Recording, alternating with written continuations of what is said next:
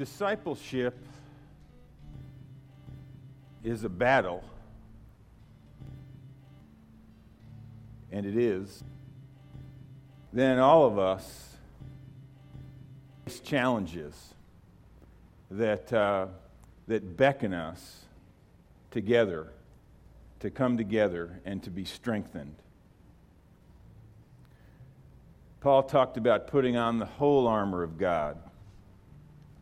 He said that the weapons of our warfare are not carnal, but they're mighty through God for the pulling down of strongholds. This communion that we participate in is a special celebration of one of the great gifts that Jesus gave to us. He said, "Do this in remembrance of me." Can you imagine, after the crucifixion, the disciples could still smell the bread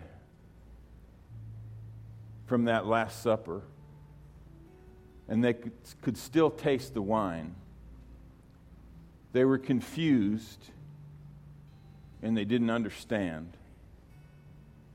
But they could remember the admonition, "Do this in remembrance of me."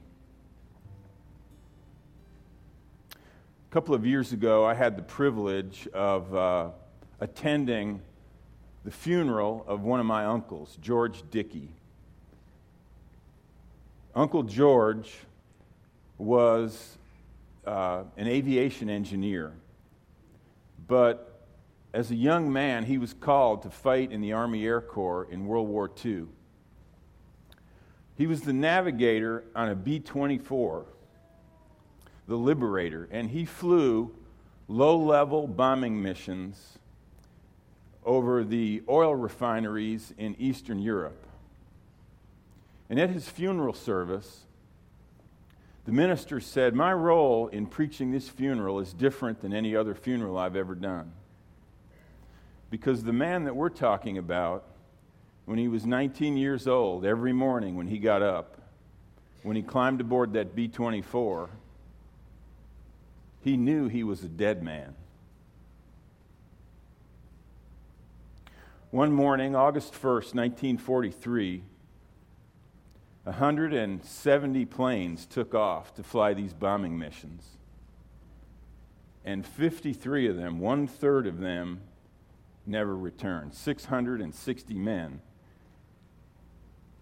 died on that day. So my Uncle George lived the rest of his life as a dead man walking.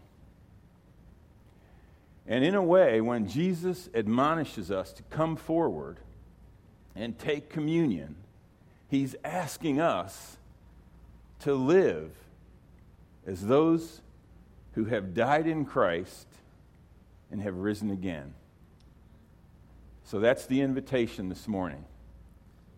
Come forward and leave as those who have died and who are raised again in Christ. On the night that he was betrayed, our Lord took bread, and when he had given thanks, he broke it. And he said, "This is my body, it's broken for you."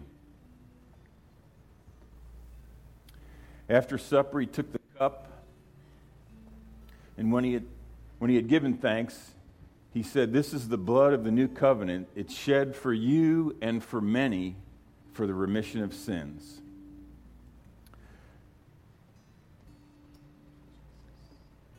If we could, let's pray together. Lord, we thank you for these gifts of bread and wine. We thank you that they serve as a reminder of the real presence that you promise to live in our lives. And so, as we receive these gifts, we pray together the prayer that you taught us to pray as we say, "Our Father, who art in heaven, hallowed be thy name. Thy kingdom come, Thy will be done on earth as it is in heaven. Give us this day our daily bread. Lead us not into temptation. We forgive those who trespass against us. Lead us not into temptation, but deliver us from evil. For thine is the kingdom and the power and the glory forever. Amen.